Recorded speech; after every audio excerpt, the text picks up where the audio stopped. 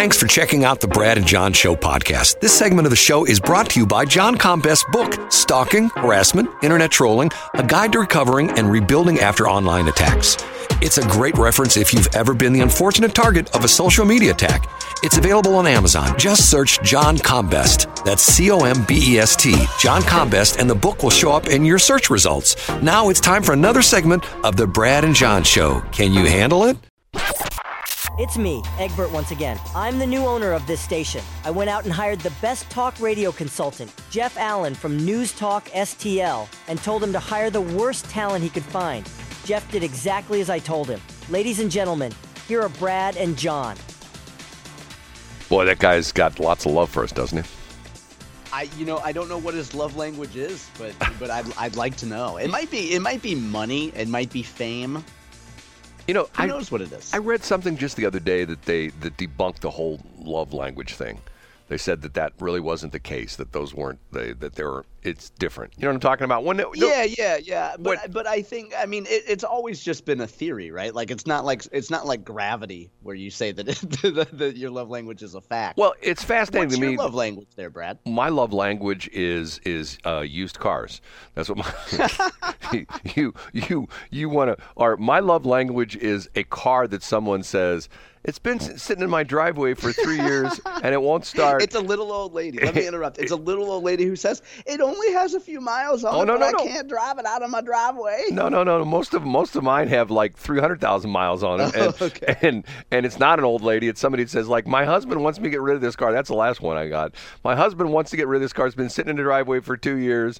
And it's yours if you pay for the tow truck. Oh, fine. I'll get it. So, clean title the whole bit. No, it's fascinating when you get books like that because of the fact that certain books that hit, like, for example, I think the one that I was found fascinating was, you're probably too young for this, In Search of Excellence. You know who I'm talking about? Yeah, I haven't read it, but I've heard of it. Tom Peters set the business world on its ear, where everybody had, in search of excellence, you're trying to run an excellent company, everything was just perfect, blah, blah, blah, blah, blah, blah, blah.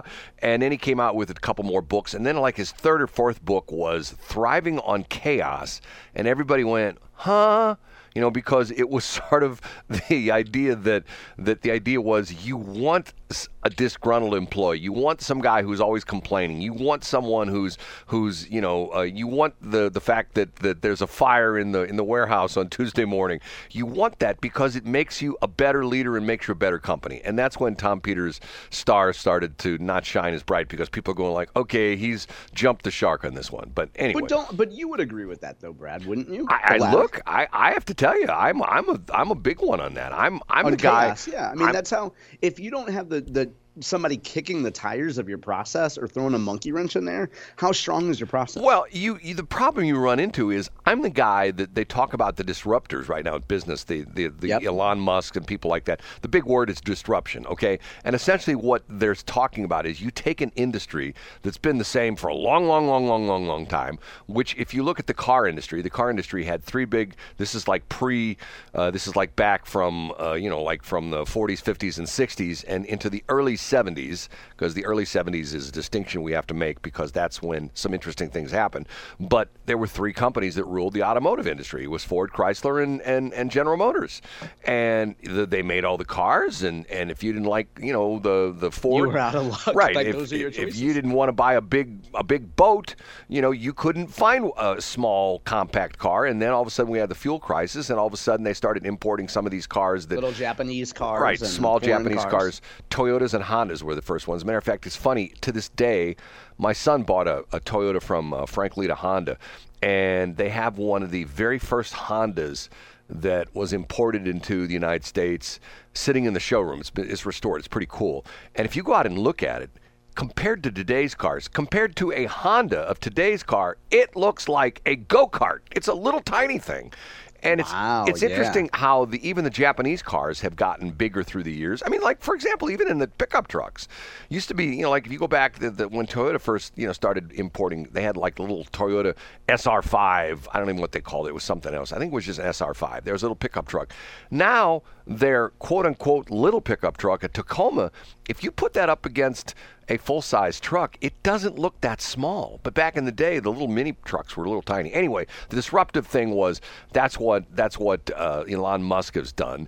And essentially what you have is, and I said this all along, the internet has probably been the biggest disruptor because everything has changed because of the internet. I mean, like for example, I haven't done this before. I'm a freak for Little Caesars Crazy Bread. And the problem I have is that if you show up, sometimes they have it ready, sometimes they don't. And matter of fact, though, not the last night, but two times ago, when I showed up for, the guy said to me, he says, it'll be 20 minutes because I've got the oven filled with pizzas. And I go, fine. Well, 20 minutes turned into 30 minutes. So I decided to download the app for Little Caesars. And a little bit clunky, but actually worked out okay. But once again, I can sit in my house, pull up my app. I can say, okay, I'm ordering Crazy Bread at Little Caesars. It'll tell me when it's in the oven. You know what I mean? Yeah. It gives me a graphical thing that shows, okay, your Crazy Bread just went in the oven, and then it'll say it'll be ready in at 7:18, and I get in my car and I drive, and the app says, okay, it's coming out of the oven, and I pull into the parking lot, and it says.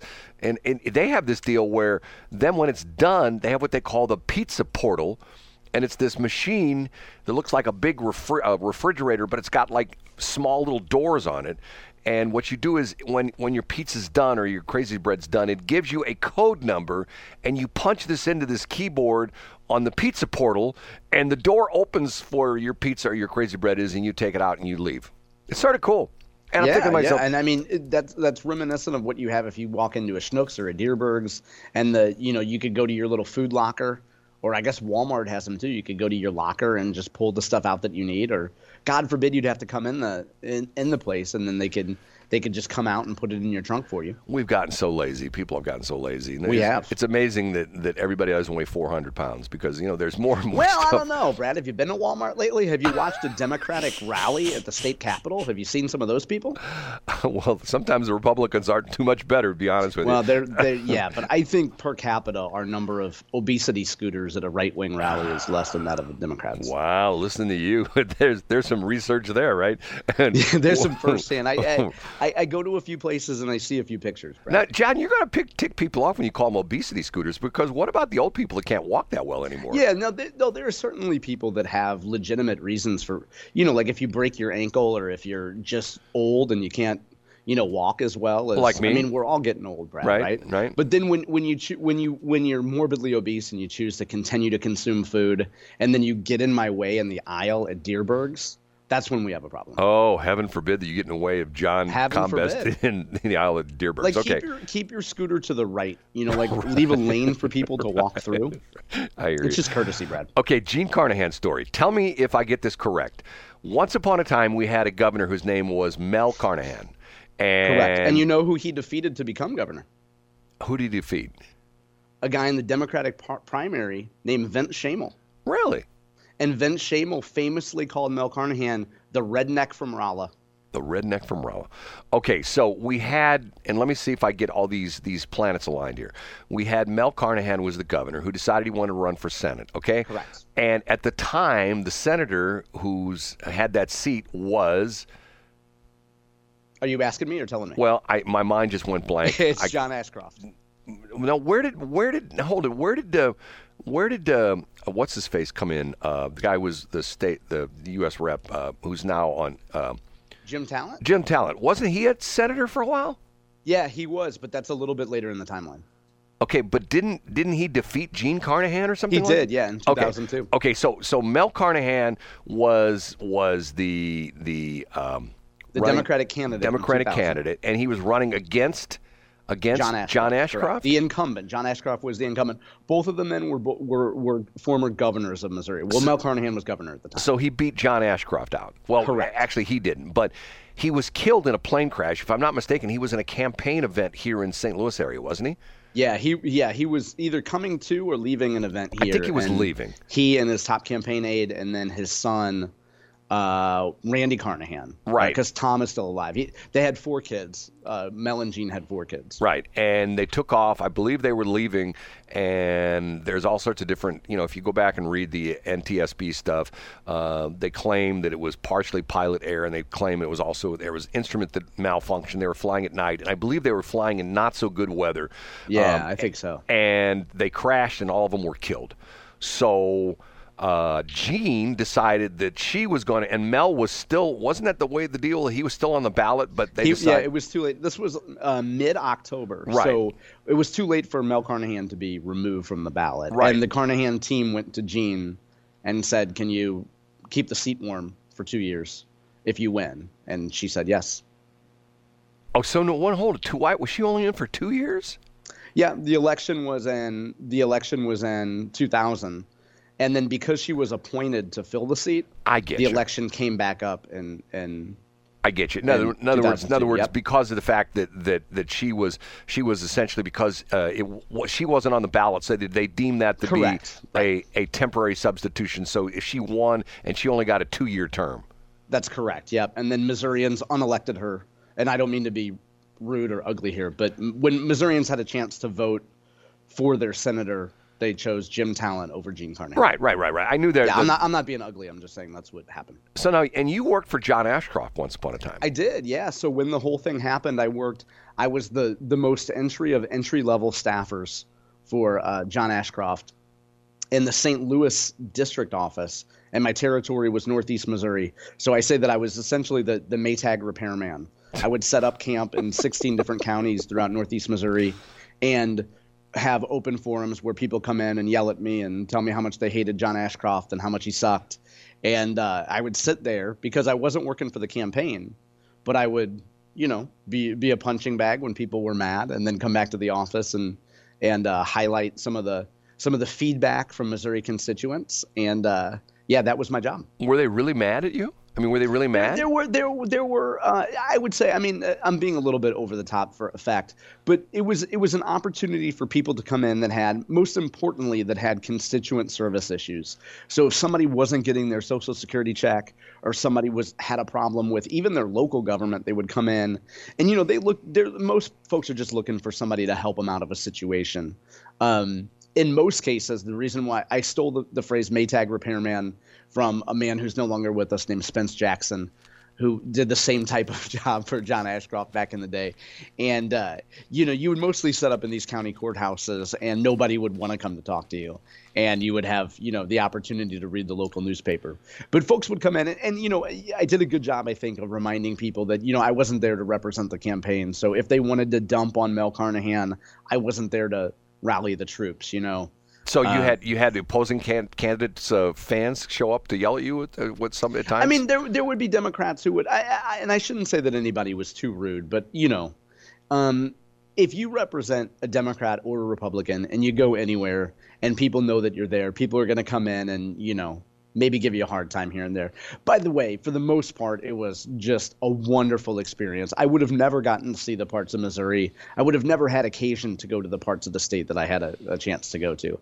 But to take the focus away from me and back to the Carnahan folks, I worked there, and I have a unique story about what happened that day that the plane went down. My boss at the time was the district director, and I won't mention his name, but folks could probably figure it out. And he called myself and another gentleman from the office into our boss's office, and he said, "Hey, I'm leaving this office for a few weeks to go work on the campaign." He said, and this is verbatim, "My job is to give Mel Carnahan his third and final heart attack." And we all laughed because it was a punchline, and I doubt Mel Carnahan had actually had any heart attacks previous to that. But it was, a tongue-in-cheek reference of he was going to the campaign to help work on campaign commercials and opposition stuff. And that night, the governor's plane went down, and that joke wasn't nearly as funny, 12 hours later as it was when he delivered it in the morning. Wow, that's a weird situation there. It is, and the other gentleman who was in the office with me when that comment was made. Who's that? Mark Parkinson, who ended up becoming a state representative in St. Charles County. Really? Yeah, Mark started as the administrative assistant. We shared him with Senator Kit Bond. Ashcroft and Bond had their offices together throughout the state for efficiency purposes.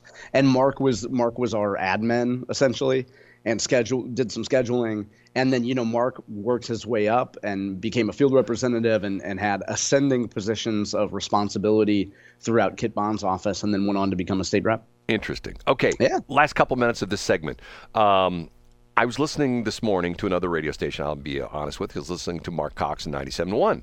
Mm-hmm. And apparently there was a rally in Jefferson City yesterday for the initiative, the IP thing, the initiative proposal dealie. Are you familiar with this? Yep. The Freedom Caucus had one, and then the pro-choice people had another one. Right. And essentially, if you know what we're talking about, this is the whole thing, is that they're trying to change the rules, essentially the law in the state of Missouri. Right now, it's fairly easy to get you can look at the marijuana thing, to get the Constitution changed. What you do is you send out people to get signatures on a petition, and then essentially you file that with the Secretary of State. Then it goes on the ballot in one of the elections, and if you get 50, and I heard another interesting thing from Clay Travis yesterday, 50 and a feather. Have you ever heard this term before? Yeah, today Denny Hoskins said 50% plus one vote. What? But he referred to it. He 50 says, and a feather is a witty way to say it. Yes, yeah. legally they say that's 50 and a feather, and essentially they say that's too easy to change. Now, what I didn't realize was I thought they were going to change it to 60%, but they've got this what I think is this convoluted method. You know what I'm talking about? About concurrent majority?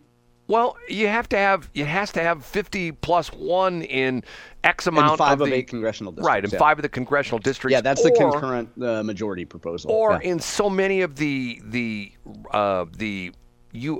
state representative districts.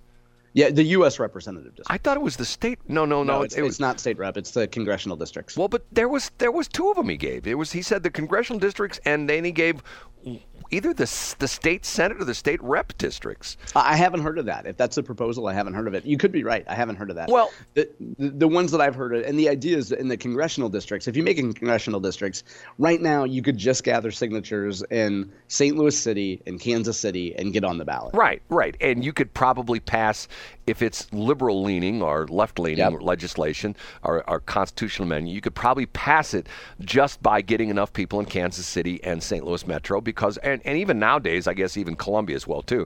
But Correct. The rest of the state is pretty much red, whereas obviously KC Metro, St. Louis Metro, except for St. Charles County. Yeah, minority areas. Right. It's the same way in Kansas City. You've got the core area. You've got Kansas City, the city of Kansas City, and then Jackson County, and then right across the border in Johnson County is just the opposite. It's very Republican, the whole bit. Correct. But they were talking about this. There's a June election. Did you know about this? No, I'm not familiar with anything that's going to be on the ballot in June. Well, did you even know there was a June election? Yeah, there can be elections, and we've had elections in June before. Well, but there's an April election, which is usually the muni election, which is the school board and mayor. And then in some municipalities, you have a March election and an April election. God, too many elections. Hey, but you know what, Brad? We should get election day off, right? Isn't that a holiday? I thought election day was a holiday, Brad. Don't go there, John. we have too many holidays. I like to tease you right before break, Brad. See, what we need to do is we need to repurpose one of the holidays we have right now, which is goofy, and make it election day. You know what I mean? Yeah. So, in other words, you're saying Christmas. I would say yes for that, and I would truly mean yes for that, but I would get too many people who would just like, I can't believe he said that. That's a holy holiday. Hey, that's the price you pay for being a disruptor, Brad. The crazy thing about this is that we have gotten so lazy. You go back 100 years and you wanted to vote, you showed up on election day. You didn't mail in a ballot. You didn't do any of that kind of stuff. You didn't show up at the Board of Election Commission officers 2 weeks before the election. You showed up on election day and you voted, You did, but you know what? That discriminated against people who didn't have a horse or a Model T. It discriminated against people who, might not have had legs, Brad. And they didn't even have mobility. They didn't even have mobility/obesity scooters then, Brad. How are you supposed to get in the polling place? They used to have steps back in the day, Brad. Why don't you show a little bit more compassion? John's stirring the pot. Yeah, exactly. They, now the buildings have to be disability accessible. And back in the day, you go into any of the buildings, they got 14,000 steps to go up to the building, right? That's right. Okay, because remember they talked about the courthouse steps, and there was a reason for that because all courthouses sat above ground like that. Yeah. Okay, we have to take a break at 7:43. Thanks for checking out the Brad and John Show podcast. This segment of the show is brought to you by John Combest's book, Stalking, Harassment, Internet Trolling, A Guide to Recovering and Rebuilding After Online Attacks. It's a great reference if you've ever been the unfortunate target of a social media attack. It's available on Amazon. Just search John Combest. That's Combest, John Combest, and the book will show up in your search results. Now it's time for another segment of the Brad and John Show. Can you handle it?